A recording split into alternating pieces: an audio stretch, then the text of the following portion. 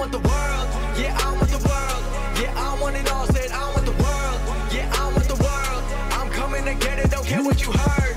Don't care what you heard. I'm taking it all cause I want the world. Yeah, I want the world.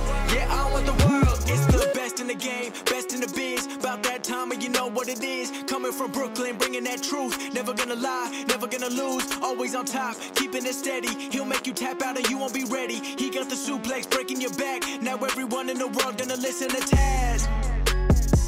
All right, what's up? Welcome to the Taz Show, everybody. Appreciate you downloading this episode or subscribing to my content for all these years and all these episodes. It's much appreciated. Much love, as they say. If you're either downloading this bitch, that's a little paying homage to my guest today. You're either downloading this bitch on Apple Podcasts, maybe on Stitcher, maybe Spotify, maybe even on that dirty, what do you call that radio.com there. Maybe you're doing it over there. I don't know. Whatever you're doing, I appreciate you pulling the Taz Show into your life. It's fucking great. That's awesome. Special guest on this episode, and I don't do a lot of guests, but, you know, when I do guests, they come in big. And get much bigger. Then the Texas Rattlesnake himself, Stone Cold Steve Austin, will be a special guest on this episode of the Taz Show. I'm looking forward to talking to my old buddy, my old amigo, Stone Cold, and all his success he's had for all these years, not just as a multi-time world champion in the ring, as a competitor for all his years, especially his big-time success in WWE and as a WWE Hall of Famer, but just his success, film, movies, TV shows, movies, and whatnot. It's just great. He's done an amazing job. He's worked very hard, and also has a very ultra successful podcast. Is one of those podcasters who kind of, a pioneer of the game. Kind of one of the guys who kind of set the tone for all the wrestling podcasts, along with a couple other cats. But Steve definitely one of them. So I was a guest on one of his early shows many years ago. When he first started 6 years ago or some shit it was. And then I kind of got into the game a little bit after that. So, and Steve's been on the Taz Show also a couple of years back when my show was daily. So it's going to be great to talk to Steve Austin. So I'm looking forward to that. He's the man. Look, you know how I do my shit, man. It's not really an interview. It's just going to be Steve and I shooting the shit, to be honest with you. I mean, it just happened impromptu. It's just we hadn't talked in a while, and then I reached out to Steve about something. I had a question from him on something, and then we started talking on the phone forever and just laughing and fucking mucking it up. And it's like, why don't we do a show? And so that's how it happened. Really, to be frank, that's the deal with that. Also, the deal with that, as you know, right now, NFL is rocking and rolling.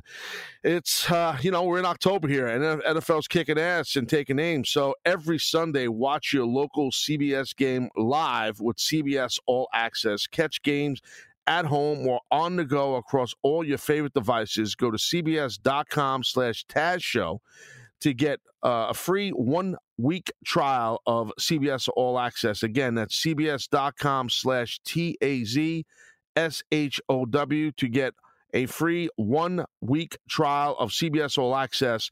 It's a great deal. It's great to check this out. I told you I'm a big fan of CBS All Access. I've had it for quite some time, and you could use it on any of your devices. Like I said, it's great stuff, and especially for your local CBS game, NFL game to get, especially during football season, you can't go wrong. It's good stuff. So that's the deal on that. Anyway, so I just want to do a quick open here. Real simple deal. We're going to head to break. On the other side of break, well, that's Steve Austin coming on, Stone Cold. And you know what I'm thinking? Hopefully Steve's got a beer with him. Well, probably a dumb question, but, the water break is something that's very popular here on the Taz Show. All you fucking jobbers love the water break. Oh, Taz, the water break, I love it. I bought my T-shirt, my H2O Jones shirt at TazShirts.com, TazShirts.com, TazShirts.com. And I got all my Taz merch there, Taz, but I love my H2O Jones shirt. I love my water break shirt. Are you going to do a beer break with Steve Austin? Well, I'm going to fucking give it a shot. Hopefully he has a beer with him. Lord knows I got a nice cold beer with me. And I'm also, a lot of people wondering, I saw on the social media, did Steve Austin ever send you those beers back in the day? He promised you some of his own beers. Did I ever get them? I got to ask Steve about that. I think they got lost in the mail from Texas to New York. That could happen. But if I remember, when I have Steve on here shortly, in a few seconds, I will ask Steve Austin that. All right. Anyway, Taz Show going to continue with the man himself, Stone Cold Steve Austin, when we come back. Sit tight.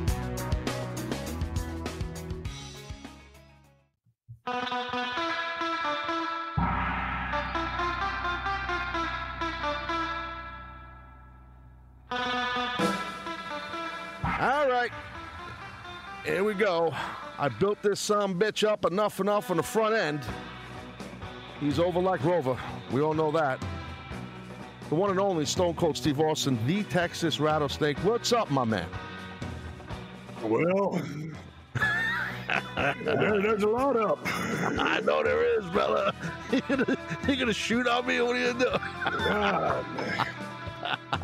We can get, you know what, Steve? We can give like a little overview of what the hell we've been dealing with for 40 minutes, you and I.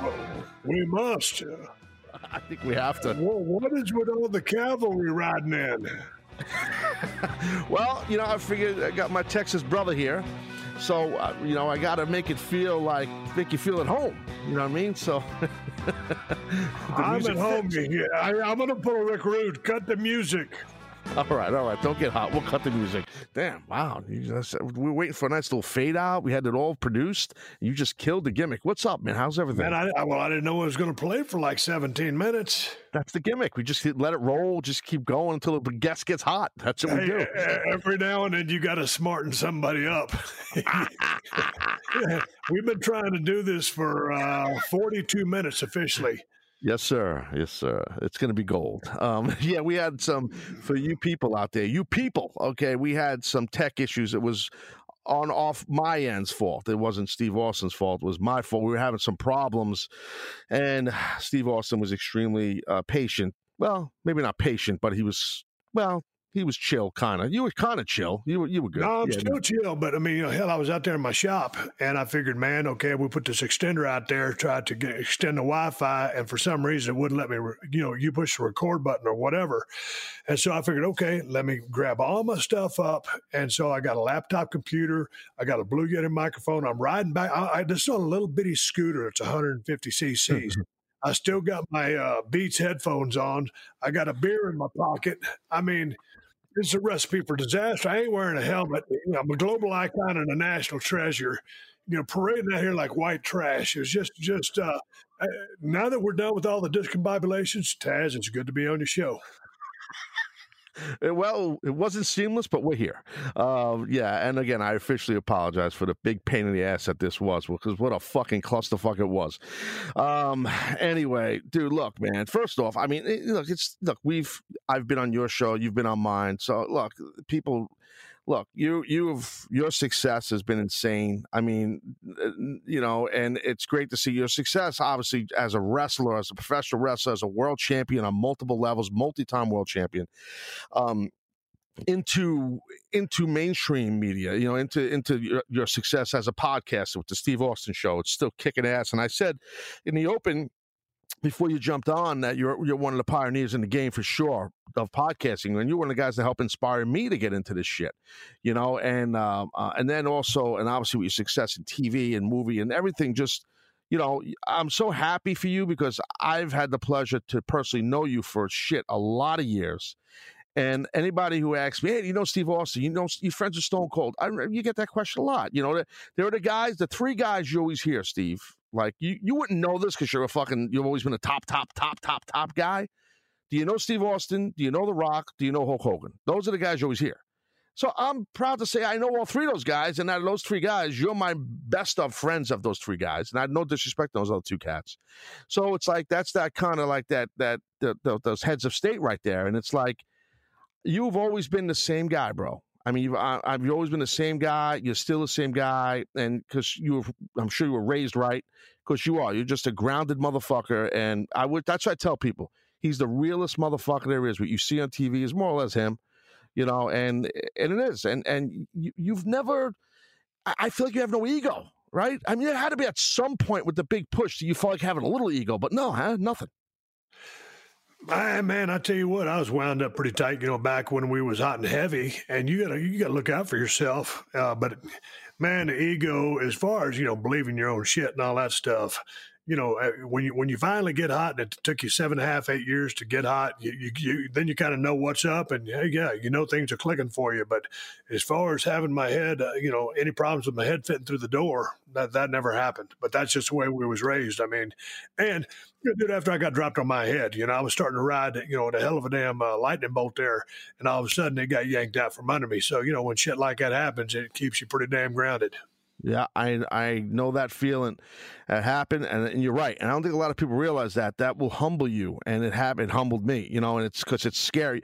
You feel, and that's what I don't think folks could understand, bro. Like you feel invincible, and then when you get that type of traumatic injury, you feel like in a flash it could all just go away, and you were not. I'm not saying you in particular, but people in general, because it happened to me. You're not as invincible as you feel, and you feel like, you know what, I am fucking human. And I'm sure that's kind of what you're saying, the vibe you're saying. Well, it's just like you never think anything's going to end. And, all good things are going to come to an end, but at an abrupt end, it's been an accident or something like that, and it's, like I said, I'm always grounded and in check with reality. But, boy, that's a hell of a damn reality check when you're laying there damn near paralyzed, looking up at the top of the building thinking, hey, man, I ain't going to move anymore. This ain't worth the shit.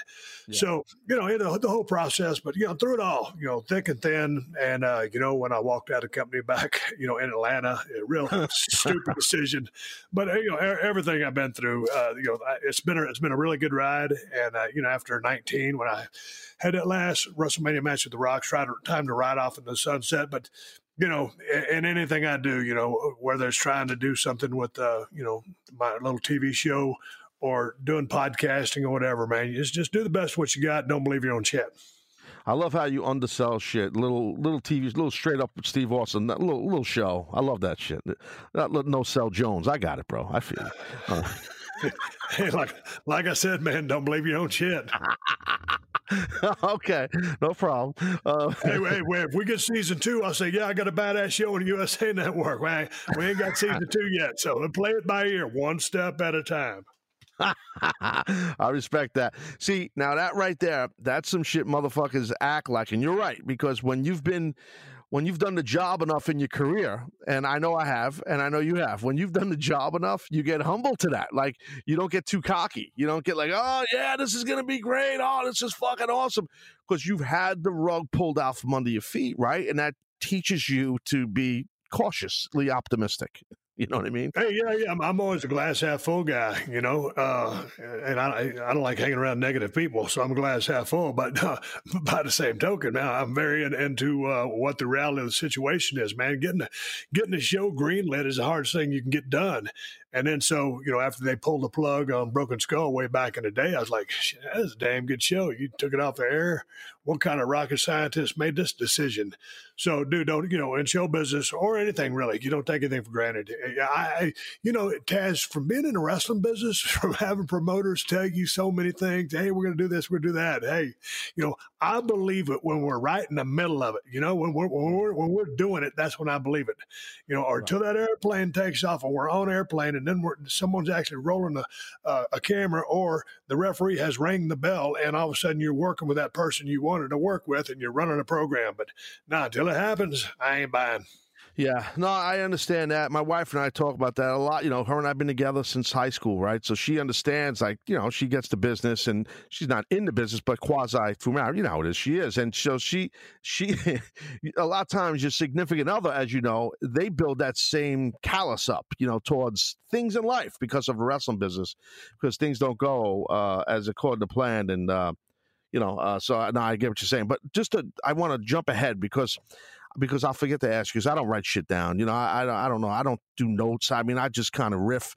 I have a feeling you might be the same way with your stuff, because it's just more organic. But, bro, so I'm watching you. You come over to the Raw reunion, right? And you come out, and they fucking give you you got the big fucking, you earned the big fucking main event spot. You tore it down, the fucking beers, the whole thing. Everybody's going crazy. And I'm looking at you. I'm like, look at fucking Steve Austin. This sumbitch, he's living in the gym, doing cardio, eating right. You look the same. You didn't change, dude. What the fuck are you doing? No, man. The only reason I was in shape was I always like to try to maintain some type of physicality. I mean, kind of in our DNA. But, hell, with half of my DNA, I like to drink too. So, there's a lot of people who love to live in a gym. I like, maybe 40% gym or 40%, in the bar. So, Right. we just got finished basically filming that show. And so I was still in pretty good shape. And dude, when I commit to a program, I am on it. But I also like to enjoy my life. And with that, there's a couple of margaritas, and I'm in the beer business. So I enjoy my, drinking my beer. I got a draft, a keg right there in my studio there. So I love to go over there and just pop a top on a cold one. But going back to the gathering down there in Tampa, I was still pretty tuned up. And, you know how it is, Taz. I mean, shit, it don't get no easier. So, you're in the gym every single day and you're doing your cardio and man, I weigh and measure everything. And that's just how I am when I'm committed to something. So, yeah, it was just the stars came around and the timing was right for that reunion when I still look pretty damn good. I fell off a little bit, but I'm tuning back up. My wife says, "Hey, man," she goes, "You've been going to the gym a lot." I said, "Hey, if that show gets greenlit, that's only, a couple months down the road." And so there's nothing worse than getting, "Hey, man, Steve, can you do this?" Well, I'm about 15 pounds out when they want to do it. In 5 days. In 5 days, you really ain't going to change shit. So, yeah. And that's where I'm at right now, Taz. You know how it is, brother. I mean, I love to get in shape, but I love to live life. Yeah, no, I hear you. I hear you. We got a bit here on the Taz Show. Speaking of living life, I mean, I once in a while I will partake in a brewski, as you call it, a beer. Every once in a while I will. But we have a bit here on the Taz Show, which is called the water break. It's like an H2O Jones. I don't know if you're familiar with it. What happens is this music starts to play. And then I've only done this with maybe one other person as a guest, where I do a water break with the guest. So people are like, "Oh my God, you're going to have Stone Cold Steve Austin on. You can't do a water break. You got to do a beer break." So I got myself a little, well, it's not a Steve Weiser because you never sent me any of your beer. We get a little heat for that, and we'll get into that in a second. Do you have a beer handy, sir? Yes, I do. Let's pop it. You ready? I'm ready, baby. There you go. Here we go. We're doing the water break. Well, it's beer break. And drink up, my friend.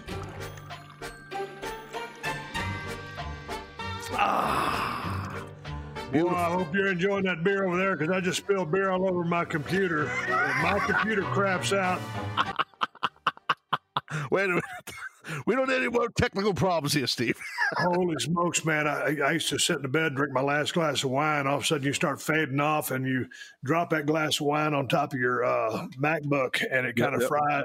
I fried a couple of Macs. And I talk about Big Macs. I'm talking about these fucking computers that cost a little bit of money. 5Gs, brother. Yeah. So I go to the Apple store. I say, "Steve, what's up?" The regular. So a glass of wine on the top of the Mac. Dude, I don't picture you being a red wine. I'm assuming you mean red wine, unless you mean white wine. I don't picture you being a wine guy. Dude, come on now. I can drink some red wine. If you can drink white wine, you're pussy. Come on. Right. Well, that's true. I'm kidding. No, man. After you have a couple of margaritas, a glass of wine is really good to wind down on. Yeah. WIND. So I like to wind down with a glass of wine. But yeah, man. Way back in the day, me and my wife used to go to Napa Valley, and man, we'd be riding around in my white pickup truck and hitting all the wineries.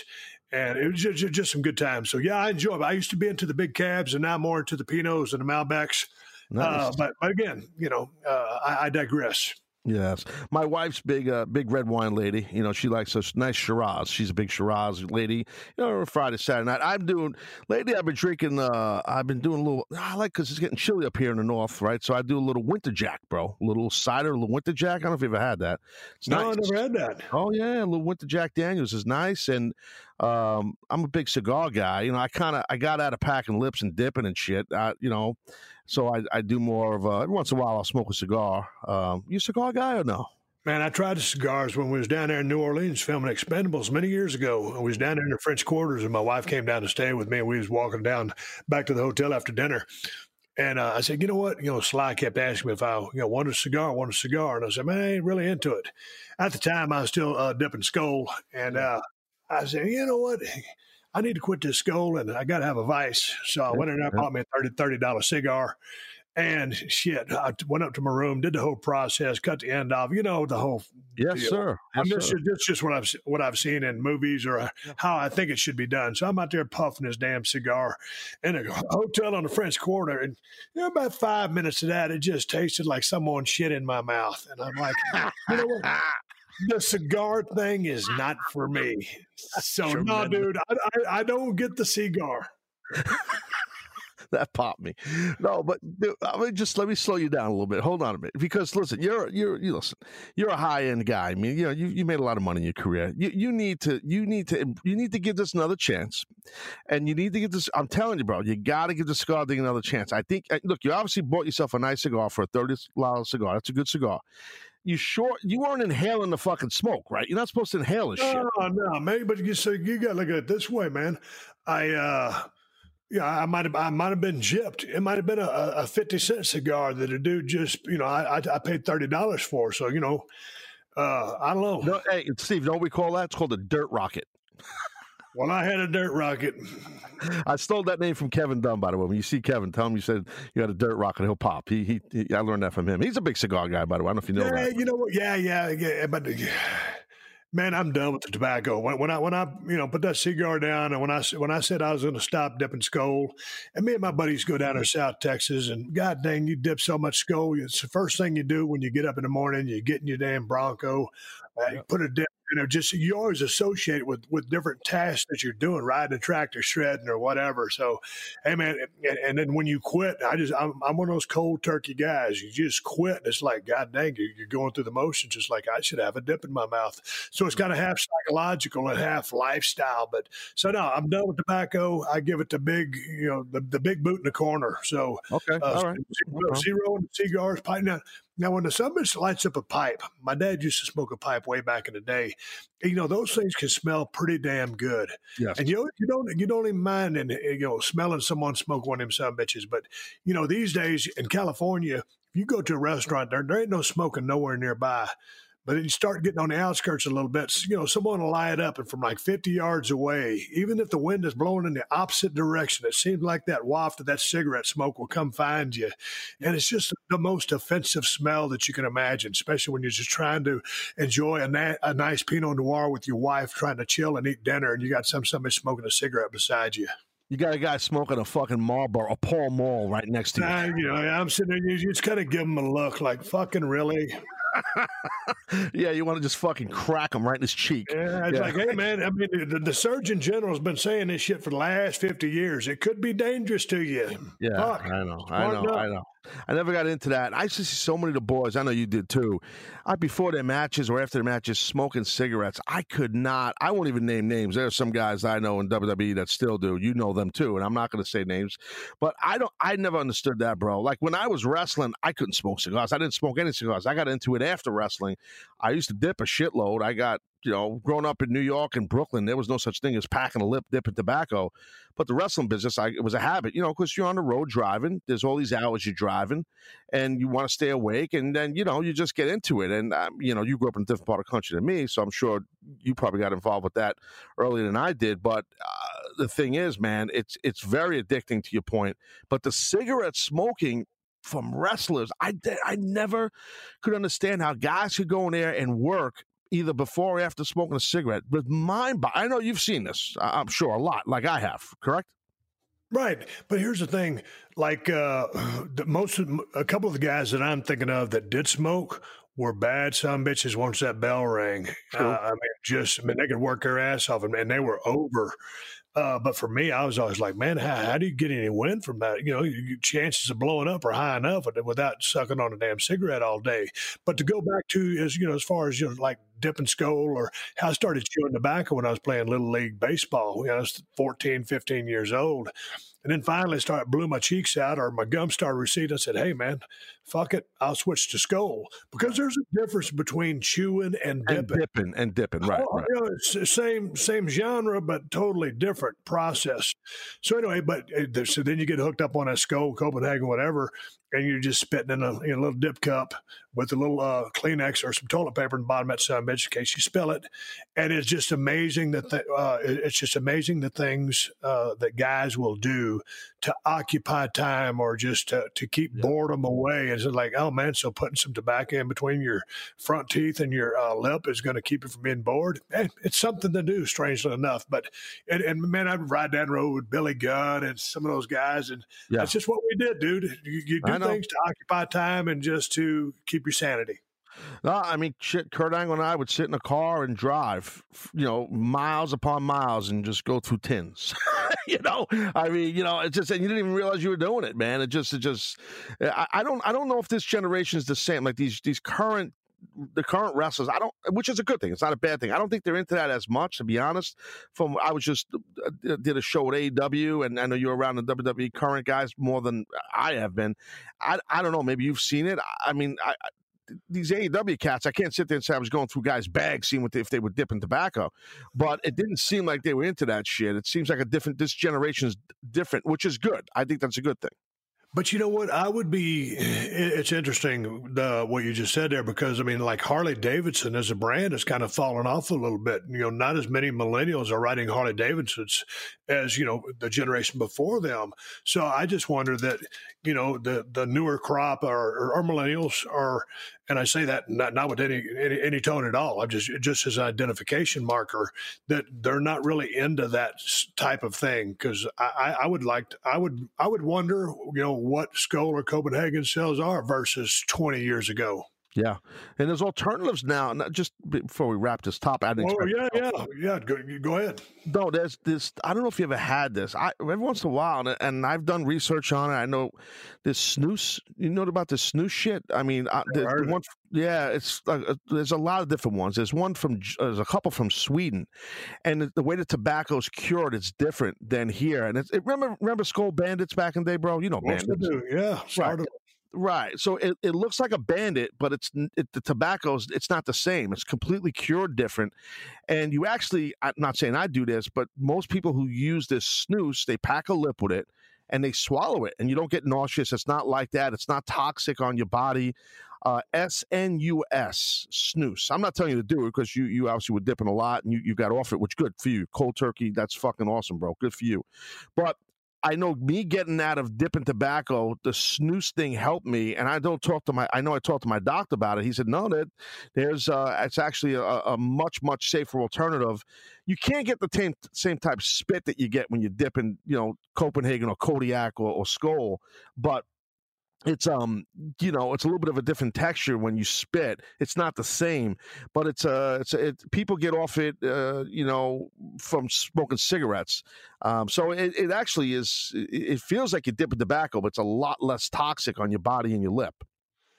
Yeah, man. I thought you were gonna go into vaping and stuff like that, because I don't know what them dudes are like, man. Are people like you'll see someone driving the window down, all of a sudden this big old plume of smoke will come out of the fucking driver's side. I'm like, are you ribbing me? I know. I thought a guy was smoking a big fucking joint. I thought a guy was smoking weed. Like I thought it was like back then guys would smoke weed and you'd fucking see this big pile of smoke, Cheech and Chong's Jones type thing, and it's like no, they got this fucking vape thing going. Yeah, it's people thought I think it's really bad for you. People are dying left and right.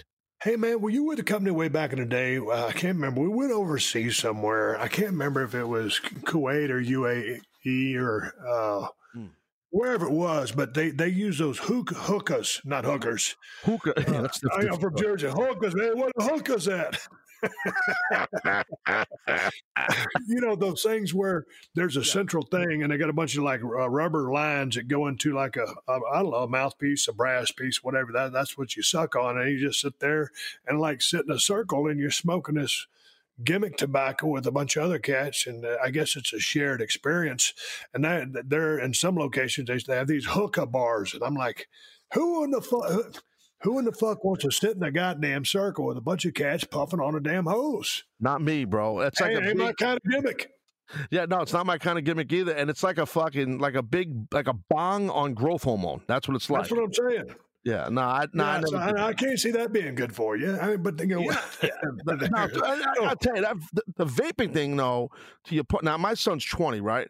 So I he said he tried it a couple of times at vaping, because it was a big thing, and he's like, and then he's smart. He trains, so he takes care of his bodies, and so he doesn't want to do that shit. He's like, nah. He knows a lot of kids that are in that 20, 21-year-old age, or 19, 18 years old, that are heavily into that stuff. It's very addicting. And I'm like, well, you got to be careful. And he doesn't fuck with it anymore. But, and so I think the smarter younger generation realizes the dangers of it. I know here in New York, and I'm sure you have it down there in Texas, or I don't know, you're having two spots, California and Texas, right? Because you're all over the place, right? Yeah, man. We're in California and northern Nevada. Oh, all right. Oh, so you're not in Texas. Okay, you're in northern Nevada. We sold that place about 3.5, 4 years ago. It was time to get out. I mean, I still have a place there, but not my ranch. All right, don't get hot. So, the beer, bro. Speaking of getting hot, I got to segue to this. Bro, you were supposed to send me the beer, and I guess your people forgot. And I got people tweeting me for 3 years about this beer. You remember supposed to send some beer up to New York? Remember, to the studio? You don't remember this, do you? Man, I've been hitting that with so many steel chairs. Just as many, if not more, than you, Taz. I'm not putting you on the spot. No. You put me on the spot. Shit, I ain't afraid no heat. When I get back to Los Angeles, the first thing I'm going to do is go down to El Segundo Brewing Company, pick up an 8-pack because they're 16 ounces, and one of these things is going to hammer you anyway. And I'll put them on some ice, and I'll ship them to you. Just when we hang up, text me your fucking address so I can get you off my ass. I mean, you know how many people, Taz, I've said that I was going to send them some damn beer and ain't sent them beer? I ain't sent nobody beer yet because it all sounds good, but then I got to go through the process of gathering that shit up, putting some dry ice on it, and then paying postage and sending the motherfucker. Hold on, I have to ask you a question. Pardon my ignorance. Why do you got to send it on dry ice? Why can't you have guys mail out beer? Why do you got to send it cold? Goddamn, when we make this beer, we ship it for refrigerated. It's never supposed to be unrefrigerated. Okay. I said dry ice because it sounded exotic and it sounded good for the podcast. You can use regular fucking ice. You can use those ice packs that you pre-freeze or whatever. So I don't care what kind of ice it is. I just thought dry ice sounded like that's cool as fuck. Yeah, Stone Cold is a guy that would use dry ice. Bro, it's not like work with me here, Taz. Don't get hot. What are you gonna send me? Fucking Omaha steaks here? You send me? Fuck the fuck you sending me? It's fucking dry ice. No, I didn't know that you had to see that. Now I'm not a beer connoisseur, but I didn't. That's why I didn't send it to you because I knew you were going to drink them. I will drink it, and I'll tweet it and get you over finally, motherfucker. So listen, I'm trying to help get you over, Steve. You know that. I guess we got to talk about wrestling a little bit. Because people are going to want to hear us talk something about wrestling. I don't know what. Shit. I mean, I don't know. What do you want to talk about? You want to talk about wrestling or not really? Well, I mean, I think the drop kick is underutilized in today's landscape. I prefer a snapmare over a drop kick, to be honest with you. Is chain wrestling dead? I mean, where do you want to stop? The business has changed since you and I were active, and it's interesting. The most interesting thing I've seen in a long time was Chris Jericho was having a match with, what was it, the match when he tied the kid's arms behind his back? Darby Allin. Yeah, that was in Philadelphia at AEW. I popped big. Some people might not have liked it. I sent Jericho a text. I said, I can't remember what I texted. I said, Jesus Christ, that was fucking outrageous. I mean, outrageous in a good way, because I ain't never seen nobody do that. And the kid made a full-blown comeback with his arms tied behind his back, coming off the top turnbuckle, doing what, missile drop kicks or swanton or whatever the fuck he is doing. They got the kid over, got Chris over. Of course, Chris is just going crazy with all the stuff. I mean, crazy in a good way. He's really pushing the envelope and expanded his character, and he's having so much fun. It just looks like he's like a kid in a candy store. And of course, he's had one of the best runs in the history of the business when you think about his longevity, and he climbed to the top of every territory he's ever been in. Yep. And now to go out there with 100% clean, like they just throw a canvas up at him and say, hey man, here's your guy. You're the veteran. Y'all go paint that motherfucker. Okay. And that's what he's doing. You're right, Steve. You're 1,000% right. And some folks, they're saying that some of the guys who are over already, who went in there over, are not getting younger kids over in AEW, which I find a load of bullshit. Listen, I was there, and I saw, like, for that particular match you're talking about with Darby Allin and Chris Jericho, I watched. I'm not going to get the details offline. I'll talk to you, but I'm telling you, man, Chris is, to your point, bro, he is really trying to help all these younger current talents they have there.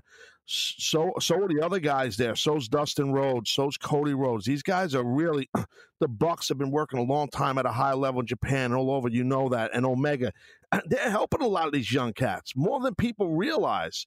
You know, they really, really are. And I got to tell you, bro, it's, you know, what I know you had Tony Khan on your podcast, and listen, bro, that place is a special place. There is a special atmosphere there. There's a certain happiness there. I know it's new. I understand that. You know, hopefully they keep rolling with their happiness in 6 months. I understand that, but you know, they've run a good handful of pay-per-views before they start doing their TVs with TNT. I'm just telling you, it's a really good atmosphere there. And I talked to Jericho after that match, after the show, and then I saw him at the bar and at the hotel, and we were talking for a while. Bro, he's having a blast, and he believes in that roster, and he should. And he believes in that place. And it's great to hear a guy like you, to the level you've been as a worker and as a world champion, endorse a guy like Chris and his great success and what he's doing. And that kid Darby Allin, I mean, he's something else, that kid, man. I mean, different type of athleticism, bro, like totally different level. I know he's not a gigantic guy, but it's not about that anymore. I mean, you know, they're pushing more athleticism, I believe, in the business. You're seeing that more. Well, they are pushing more, you know, guys like that, more athleticism, and the business has changed. It's sped up, and it's a different landscape. And so, man, for that kid to be as young as he is, he's 22, 23 tops? 23, maybe 23. I think. Oh, okay. So, hell, when I started, I think I went to school when I was 23, and I had my first match at 24. But that kid, you know, however long he's been in the business, way more polished than I was at that time. You know, hell, half that roster, you know, it was more polished than what I was at that age. And so, hey, man, they're learning things in rapid fire fashion. And it's interesting to see just the creativity and you know what links, you know, not links as far as risk, but just in ways to push the creative envelope with respect to staying somewhat safe. And you know, watch that kid get his hands taped up behind him to do all that stuff. It was great. I never seen nothing like that, and I enjoyed seeing it. It wasn't like, you know, watching those guys with the death matches, and that's a whole different spectacle. I've enjoyed many of those death matches I've seen, but with the fluorescent light bulbs and, you know, coming off the scaffold, I mean, the risk factor. And you know, hell, I had Joey Janela on the show a long time ago. And just getting into the mindset of some of those guys. So, you know, it's just a real interesting thing. But, yeah, man, it'll be interesting. Taz, can I ask you a question? It's your radio show, but is AEW in any way kind of like what is the comparison between when you guys fired up ECW back in the day? I'm glad you said that. And it is, bro. It reminded me a lot of that. It reminds me of ECW, the atmosphere, but yet with real money and real TV, you know, and that's what and much bigger. It was a much bigger. When I was there, and I know you've never been backstage. I don't think you've been backstage at an AEW show yet, but when I was there for the day, and I was in the production meeting the day before, Steve, it felt like, as far as the size, the feel, the production, it felt like I was in WWE again. It felt like when I was in TNA, when TNA was hot. It really felt like that, except a different logo and different talent, and everybody was happy. I mean, it felt that big. And, bro, the amount of production people backstage that I knew from WWE and from TNA, like when you know Keith Mitchell, you remember Keith, right? You know Keith. Of course I do. Jeez, yeah, and he's the greatest guy ever. I'm like, God dang it. I've seen all these guys and girls that I worked with, and you would know a shitload of them also.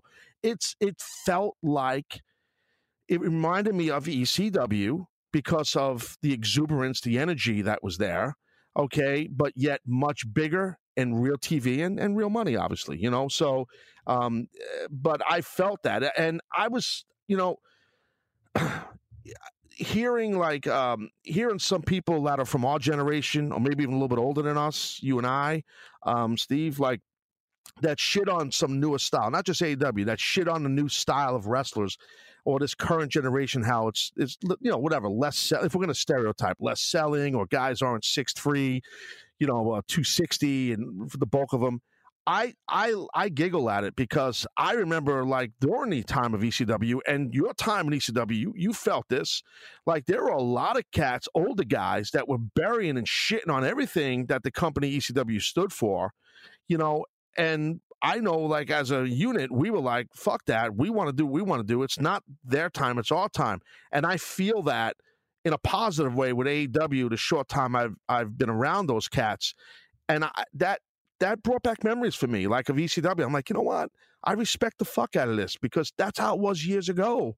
I remember in ECW, it was like we weren't going to. And now, during the beginnings of the Attitude Era and the success with WWF, you were right in the thick of it. I wasn't. I came a little bit later, towards the 2000 I came in. But you already were cooking. So you could speak on that better than me. I'm sure you guys had that same type of energy in that WWF locker room. Once you left ECW and then you went to WWF, Ringmaster Jones, all that shit, and then then the Stone Cold character was born and you started, getting pushed the right way. I'm sure you felt that same type of energy amplified, correct? Yeah, man, energy. But, going back to what you were saying about, guys looking at some of the current guys that may be a little bit younger, I mean, it's bullshit or whatever, or this style is bullshit. I remember when I came into ECW and Paulie gave me the call, I was gonna run heel, obviously, because I want to run heel. And I came in, I said, all I see here is a bunch of violent crap. And that's exactly what I'll call it, because that's exactly what it is.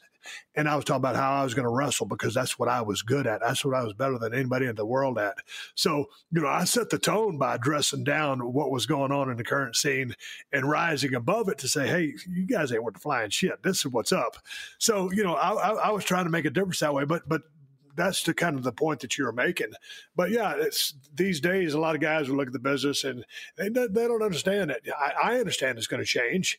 And don't get me wrong, man. If I'm going to watch something on YouTube, half time, I'll put on Brody and Hanson beating the flying fuck out of someone over in Japan.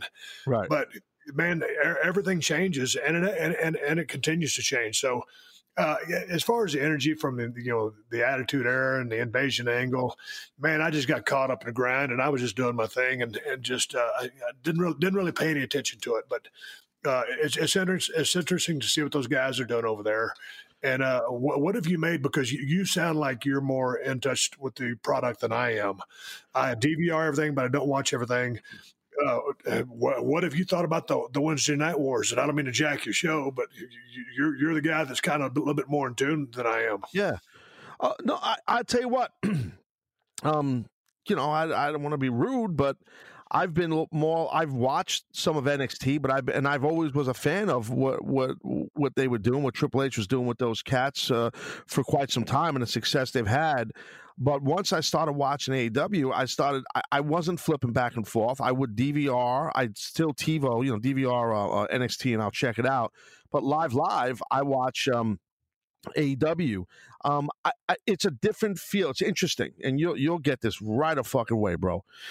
And I understand because of what NXT has, and they've always been down there in Full Sail in Orlando, and on that college campus doing their show. And then when you flip over to AEW, it just feels so much bigger, and you wouldn't think that WWE would have something that doesn't feel as big as something else, because AEW, they're doing their live show on Wednesday, Dynamite, in a big fucking building, where NXT is doing it in a smaller building. Now, me personally, I'm not opposed to smaller buildings. I kind of like it because I feel it's more of an intimate setting. And I know you've worked a lot in studios just like I have. You've worked in smaller buildings just like I've had. And it's harder. It is harder, because it's more intimate and people sometimes are more demanding and you got to bring your fucking physicality more. And I know I'm preaching to the choir. You get that better than me. You understand that. And I feel like with NXT, it's, I don't want to bash it. Maybe because AEW is newer and these characters are newer, I feel like there's more freedom when I watch these young people wrestle, as opposed to some of the stuff that with NXT, I feel like they're all getting coached up by some really talented coaches. No knock on that, what they're doing in Orlando, but I feel like it's becoming a little bit like like they're cloning some guys and girls, and I feel like they're all the same. And I don't know if that's just a mental thing for me, but when I watch AEW, I feel there's more creative freedom. There's more creativity in the work rate. I know from being backstage at AEW, there's more freedom to work your match the way you want to work your match. There's no handcuffs, and that's what it should be. You broke in like that. I broke in like that. These guys are cutting promos. There's no writers, bro. They don't have fucking writers. They don't have a guy handing a piece of paper. They don't have a guy saying, do this in your promo. They have some direction, and they're trusting you to do your business. And Steve, you came up like that, right? I came up like that. That's how it was. I believe in that if you have the right guys and girls that can pull that off. And I do think AEW is trying to find who those right people are. NXT, I'm giving you a long-winded answer here. NXT does, it's the WWE machine, and I'm not knocking the machine. The machine makes billions. I get it. It's a publicly traded company. I respect it. I was there for almost 10 years. I wouldn't have become a broadcaster without WWE. I always respect that. But I feel like they got to be careful with that Orlando system and that performance gimmick. And I know it's a great facility and all that jazz. And that's why I think it's good, Steve, that like Steve Regal has got one of those dojos out in the UK somewhere, and he's doing stuff like that because it's different people, even though those kids in the UK, can learn from a new crop of trainers. I just feel like it's a little bit like it's cloning. And when I watch AEW, I don't feel like that. There's more freedom, more looseness. Well, I got to tune into the product and start watching so I can form a proper opinion on that. Because, man, I've as many big buildings as I've wrestled at, you've wrestled at. I mean, the small buildings are cool too. And but I'd have to just go basically on what's going on in ring. And so I guess I got you into a subject that I'm not prepared enough or have watched enough to give you a valid feedback at the point that I brought up. So I digress, and you take it back over. No, bro, but still, but you know what I mean? Like, it's like on the topic of working, like, when you were working in the Sportatorium back in the day, how many people were in the Sportatorium back in the day? Like when you guys, I think you could probably, if you really pack that thing out, I think you could get maybe a little over 4,000 in there. I've never been there. Really? Oh yeah. I think you get 3,500, 4,000 people in there. And that's my guess. God dang it, so many of the guys that were there are dead. It's hard to ask anybody. But I think that man, that was a great building to work too. Man, that was one of the funnest buildings I've ever broken in just because of the smells. I mean, it smells like hot dogs, stale piss, beer, sweat, and those hot lights on that damn mat. It was just a magic place to wrestle. Then, you go to like your Gardens or whatever, your Meadowlands or your Nassau's. And that's cool. And then you go to them big ass stadiums now, boy, that's it's always cool to wrestle in a stadium. Although acoustically, sometimes it's not as satisfying because the sound escapes. And so the feedback mechanism doesn't respond like it normally does. But hey, man, buildings are buildings, but man, and there's good and bad. Bro, I remember I worked on a Raw once to your point about just so fans or wrestling fans listening to us can understand. Like, I wrestled on a Raw. I don't know if you were on a show. I don't know if you might have took a little break at that point. But it was at the Georgia Dome, and I might have been working. I can't remember where I worked, and I take a bump, and then it's an echo. I hear the bump, like the sound of the mat and the ring.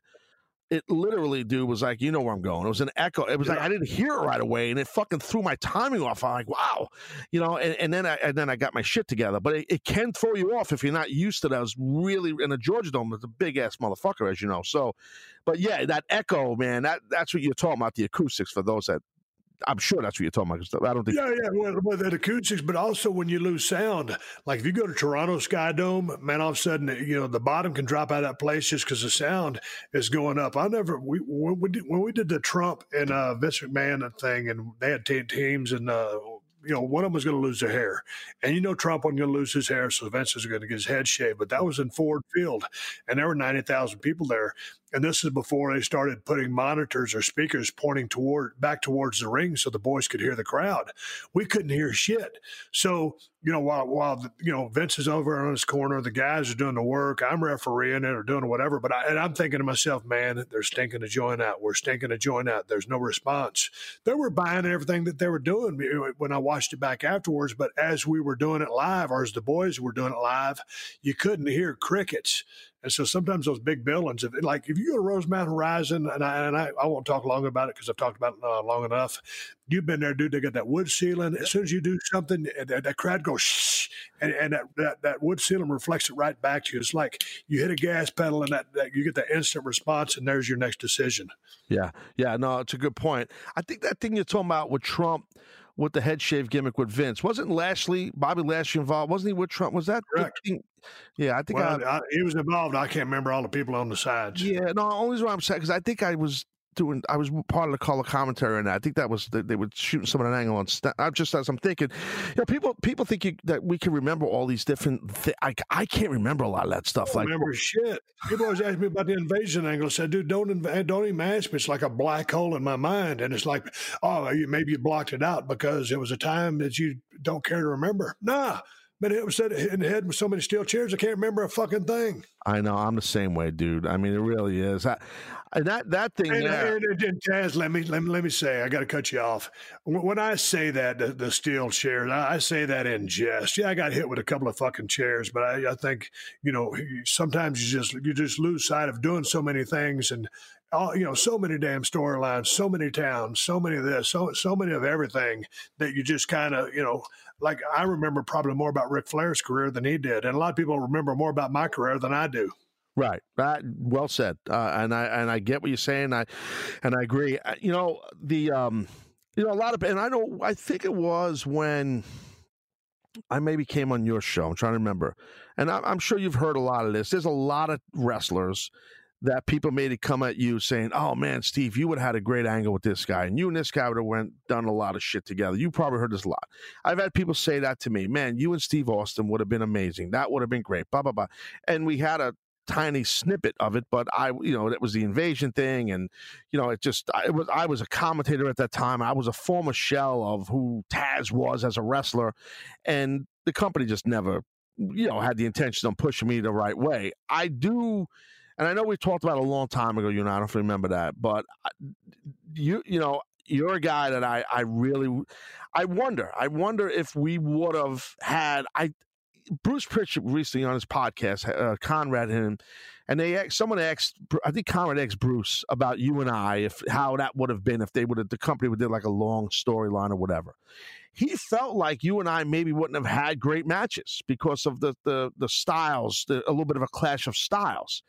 And I don't think a lot of people, they know you're a big guy, that Stone Cold Steve Austin was a physical, muscular guy, but I don't think they realize like how big of a raw bone guy you are. Like when I first met you, I'm like, oh, this guy's got fucking hands like ham hocks. This is a big raw bone fucking Texas dude. Like I don't think folks realize that. Like you're just always just a big, thick guy. I don't know if TV does you justice like that. You always look muscular and big and nasty and mean and stone cold. He's a Texas rattlesnake. He'll bite your fucking head off. He'll stunner the shit out of you. But you're always were a powerful guy and thickly built guy. So for me, I've worked with a lot of big guys, but your body type, I never worked with a guy like you. It would be unique for me. Like I'm talking about to work a program, but it would have been, I think it would have been fun. Maybe Bruce is wrong. Maybe we would have had good matches. I don't know. I mean, I knew your style well. I'm sure you knew my style a little bit. I mean, I wish we would have worked. You worked with the legends of the game. I never worked with all the legends you did, but you had a much better wrestling career than I did. But you're one of the cats that I really wish we could have done some business together.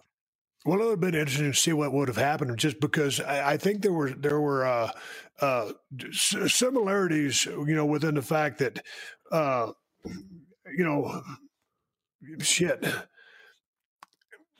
different stylistically, but man, we were basically two tough guys. And when two tough guys go out there and work, You know, a lot of times, like when I work with Undertaker, you know, even though the Undertaker and Stone Cold are two entirely different gimmicks, we're in a way we're a lot the same. We're just two big physical guys.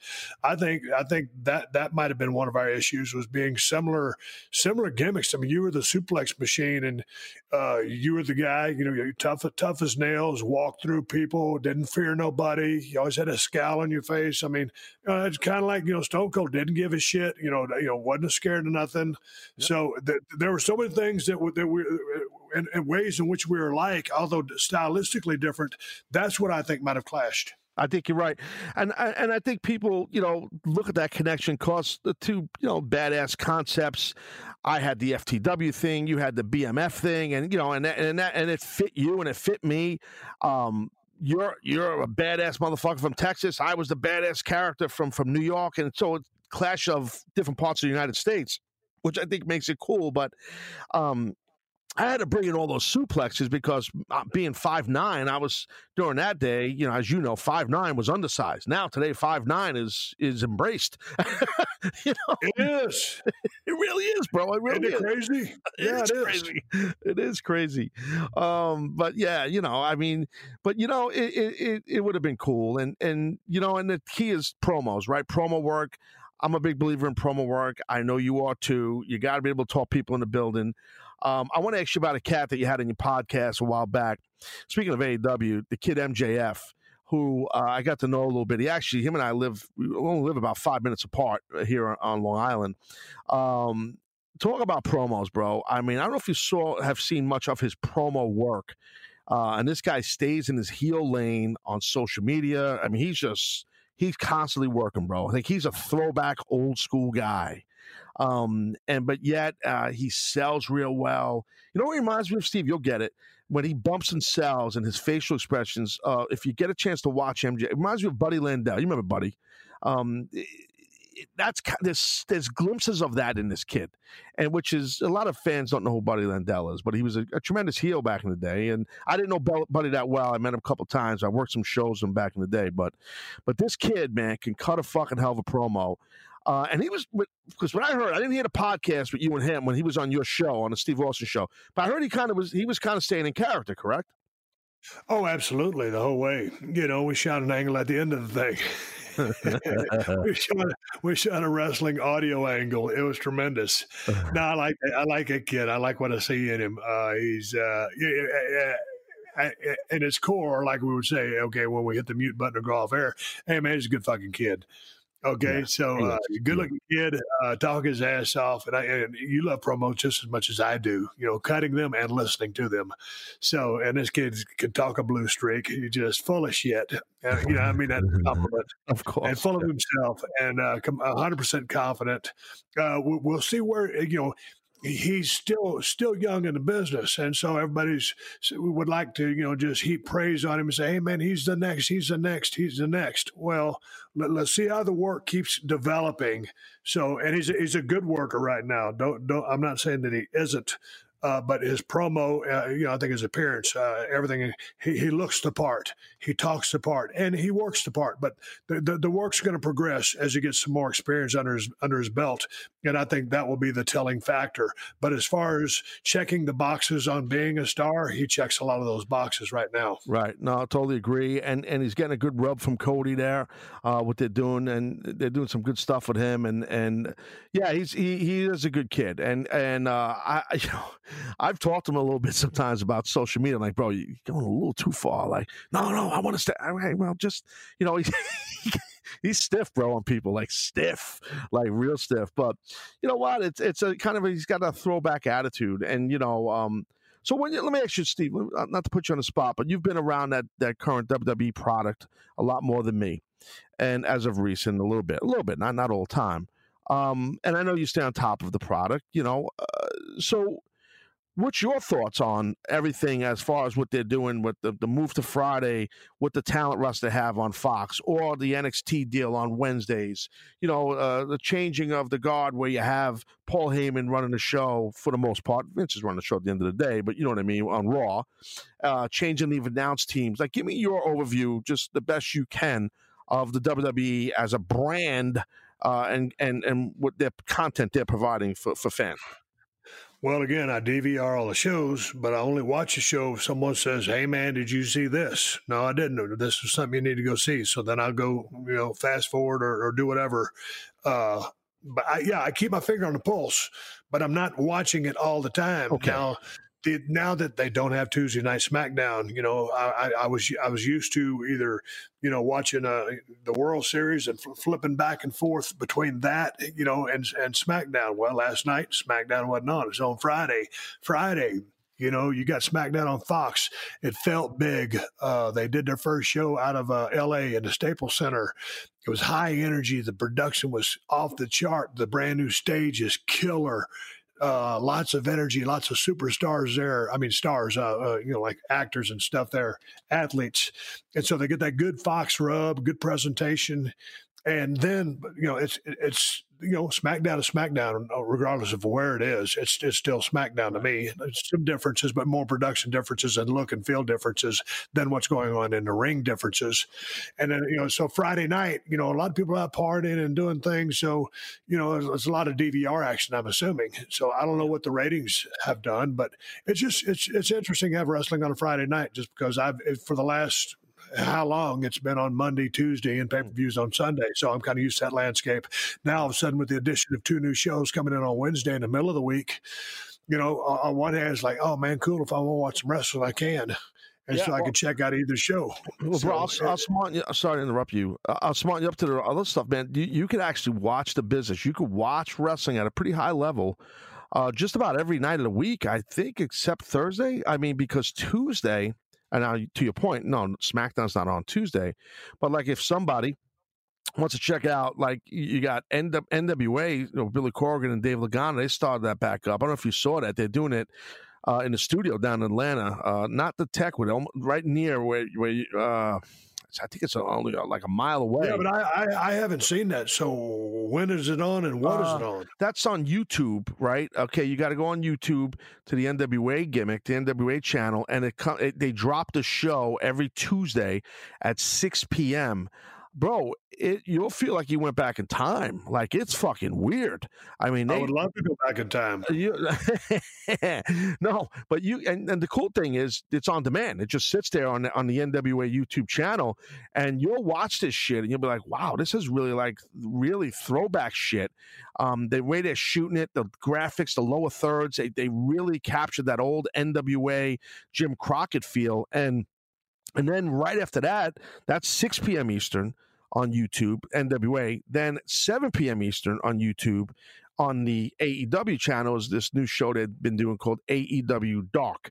So it's basically the dark matches, but not dark matches as we know. Like, it's not like tryout matches. These are guys that are on the contract, and they're big matches. They just call it Dark. It's a pretty cool name. And that's another hour you can watch. You can watch 2 hours of fresh wrestling, NWA and AEW on Tuesday also.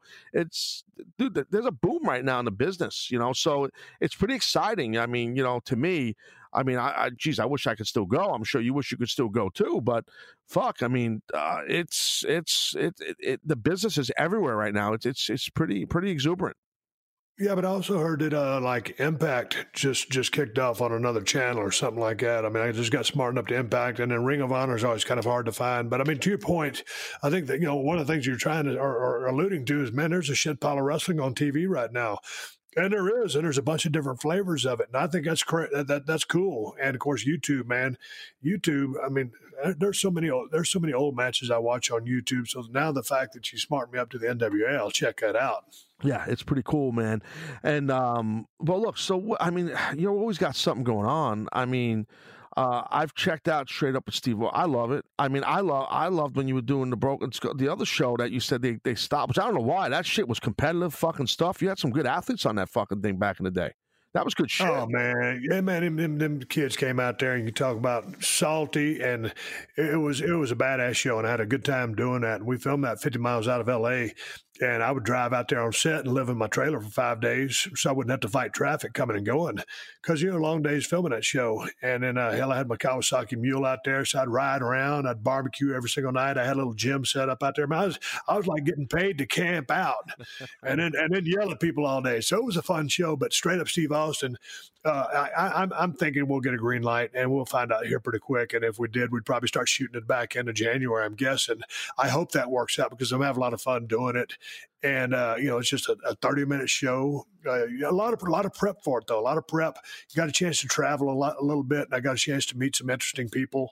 And so I've had a good time doing that show.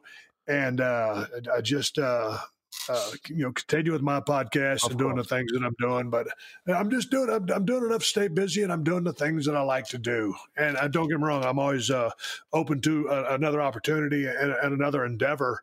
But if I'm going to do something, I want to do something that I really like doing, and if I'm going to make that decision, then I'm going to do the best that I can at it, or I'd rather not do it at all. You know what I'm saying? Yes, sir, I do. And well, look, you're a full throttle guy. Whatever you do, you go fucking balls to the wall, just like you've done with the Steve Austin Show, the success of your podcast, obviously the plethora of success you've had in the ring as a champion, just as a Hall of Famer. I mean, it's just and a guy that I can call my friend. I'm so happy for you and all your success and your upcoming success that you're going to have here. And with the stuff, your TV work and everything. And it's always great. Whenever you pop up on WWE programming, people pop. They fucking love it. You're the man, dude. I mean, shit, you're fucking stone cold. You're fucking over like Rover, brother. So I'm fucking always happy for you. You know that. So it's great. You're fucking kicking ass. You got anything special coming up on the Steve Austin Show soon? Or you always delve into something? What do you got going on? Anything important? Oh, man. You know what? I had a real good conversation with the other day is Mark Merrow. Oh, yeah. God dang, when they brought him in there, he's one of the first guys that Vince ever gave a guaranteed contract to. And, he had one down there in WCW as well. And then he came and then he left and Sable stayed. And then, Mark, kind of went about his business, kind of disappeared. And then, he started going around and started doing these speeches and stuff for kids and talking about choices. And you talk about an interesting life story, guy. That this guy has had. I watched one of his videos because I was going to do a podcast, Taz. I was just going to talk about the birth of Austin 316. And if Mark had never kicked me in the mouth, it never would have been invented. Or if the curtain call in the Garden would have never happened. Hunter Hearst, Triple H was supposed to win that year. Right. So there were so many things that went into that event happening and me winning it. And dude, the matches didn't mean a fuck. I mean, they did, but they didn't. It was the promo at the end, going back to what you were talking about, unscripted promos. I made that shit off when I heard, when Michael PSAs came and told me that Jake got a religious promo on me. And I said, oh, Austin 316. And I made up that shit right there on the fly. So anyway, it was one of those things. But anyway, I talked to Mark Merrow. I'm fixed to talk to. I know you're probably not into country music, but I'm talking to Cody Jinks here in a couple of days. He's one of my other new country guys. Well, he's not new. He's been around. But I'm fixing to talk to him. And I think I got Tito Ortiz coming by next week and a couple of other interesting cats. But you know what? I never like to announce names, Taz, because all of a sudden something happens. And the podcast world or anything. If a plug gets pulled or someone has some problems or whatever, and all of a sudden you think, oh man, you just said so-and-so's name and now so-and-so ain't gonna be there. What the fuck's up? Right. That's why I don't do guests. I don't have guests. Yeah. It gets fucking annoying, bro. I can be honest with you. It does. Yeah, but you know what? It's just like, we spent 40 minutes cluster fucking around before we could get this system rigged up. And you told me, goes, dude, man, I've already advertised the show. So it's like, yeah, you want to advertise the show because you want that advance notice so people can tune in so you get more downloads. Yeah. But then at the end of the day, if it don't happen, you look like a schmuck, right? Exactly. I don't want to look like a schmuck. And by the way, one of my stations in my truck, and I have a truck, okay, I have actually Outlaw Country, bro, on Sirius XM. I listen I couldn't name you a fuck, but I do like to listen to some country.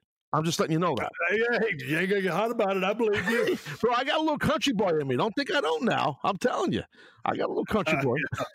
Way out there in the back 40 of Long Island. Back 40. Oh shit.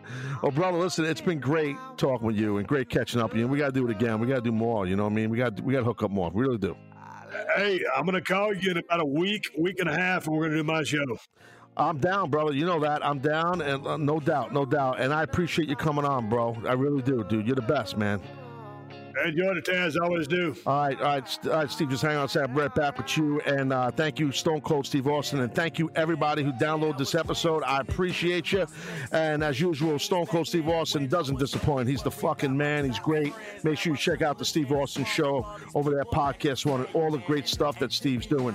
All right, guys, I'm Taz. You're not. I'll talk to you soon. All right, adios. What I really love, haters been hiding behind the screen, man, they movie cuts. And when I'm back at home, it never feels the same, cause we've been doing our own thing, trying to stay up. I wanna go back to days with no grades. We ordered the kids meal, play ball, that's all day now. I'm stuck looking at this Instagram page, but these likes on my picture don't result in getting paid now. I've been wondering where the party at, cause all of my concerns got me wondering where they got the Bacardi at.